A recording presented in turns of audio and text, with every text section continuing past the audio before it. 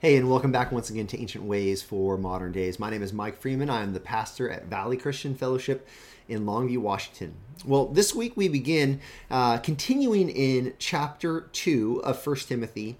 And at this point, there is a bit of a transition that begins to happen. We remember that we've been looking at how Paul is writing about God's desire for all to be saved. And then he writes about how there is this one mediator, Christ Jesus. He's a mediator between God and men. This is the only way that we're saved, by trusting in Jesus as the ransom, as the one who paid the price for our sin by his death on a cross.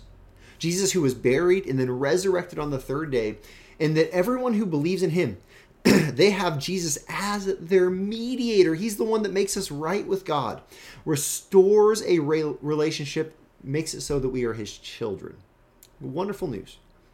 And then from there, Paul talks about, he says, because of this, I desire that men, instead of giving into their inclination to be angry or quarrelsome, I'm calling you to lift up holy hands, not violent hands, but holy hands in prayer. And then women, I desire that you, instead of adorning yourselves in ways that are seductive or full of vanity, I desire that you dress yourself in modesty with respectability, that you clothe yourselves in good works. And then here's where the transition begins. Because as we move to chapter 3, he's going to start talking about church leadership. Remember, Paul is writing to Timothy, sharing with Timothy how the church is to operate really under this charge to not allow people to teach things that are false. And so now he's saying, I'm going to move toward church leadership. And the bridge is, he's going to talk about women a bit more. He says, I desire that you dress in modesty, that you have good works, that you are useful in the church, that you are of value in the church. And then here's where he begins to address women. And this is, in our modern day culture, this is sometimes difficult for us to wrestle with. But I want to remind you, God's word is good.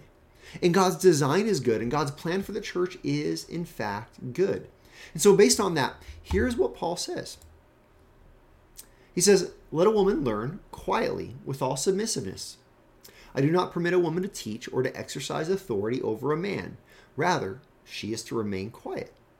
Now, here's Paul's talking about the church, the organization of the church. And he says, listen, the woman's role is not to be the teacher.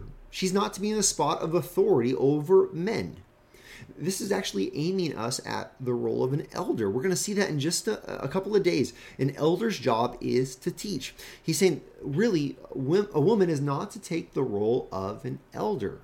She's not to have the authoritative teaching role and this authoritative role over men within the church. Now, when he says this, he writes this, he ends up giving us some reasons. And the reasons are not cultural. The reasons are not based on anything even going on in Ephesus in that moment. Turn with me. Let's continue. Verse 13. He gives 3 reasons. He says, for Adam was formed first, then Eve. Reason number 1, creation order. He says this is the way God designed it. Verse 14, reason number 2. And Adam was not deceived, but the woman was deceived and became a transgressor. He says, within the moment of the fall, when Adam and Eve were tempted, there was some temptation that happened with Eve. And in that, there was some abdication of responsibility in Adam. His role, he failed to achieve his role. He did not step in that moment and make sure that the right thing was done. He did not lead. Because he did not lead, the temptation and the fall, it's blamed on Adam. But we recognize Eve's part here. And so reason number 2 is this lack of responsibility of Adam and this vulnerability that is happening, or that happened with Eve. And then verse 15, third reason, says, yet she will be saved through childbearing if they continue in faith and love and in holiness. Now, this might be controversial sometimes, or confusing. People look at this and say, well, is this saying that a woman now, that she's only saved if she gives birth to children? Is that what this is teaching? Is this teaching that's the only way a woman is saved? No. This is not talking about salvation in terms of salvation into eternity. This is talking about salvation in terms of being saved from the temptation of teaching and exercising authority over a man. Saved from the temptation of flipping the expectations of men and the expectations of women as God has created it. No, she's going to be saved from those temptations if she gives herself to the good design that God has made. She'll be saved through childbearing. Listen, women are called to be moms. Newsflash, guys can't be mothers. This is doubted in our culture today, but the reality is motherhood is a calling that is being given to women alone, not to men.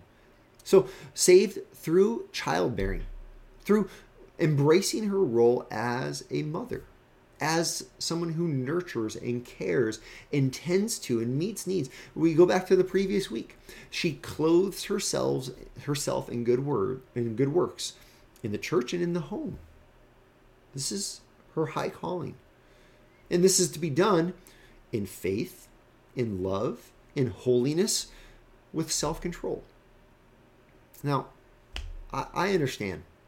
In our culture, we swim in these waters where every idea of any kind of difference has been flattened out, and we're all supposed to see each other as completely the same, but that's not the reality. Men and women are equal. Men are intelligent, women are intelligent. Men have gifts, women have gifts. Men have abilities, women have abilities. None of that is being dismissed here. What is being taught is within the church home, within the church family, there is this expectation that men, they take on the role of teaching and leading. They take on the role of elder.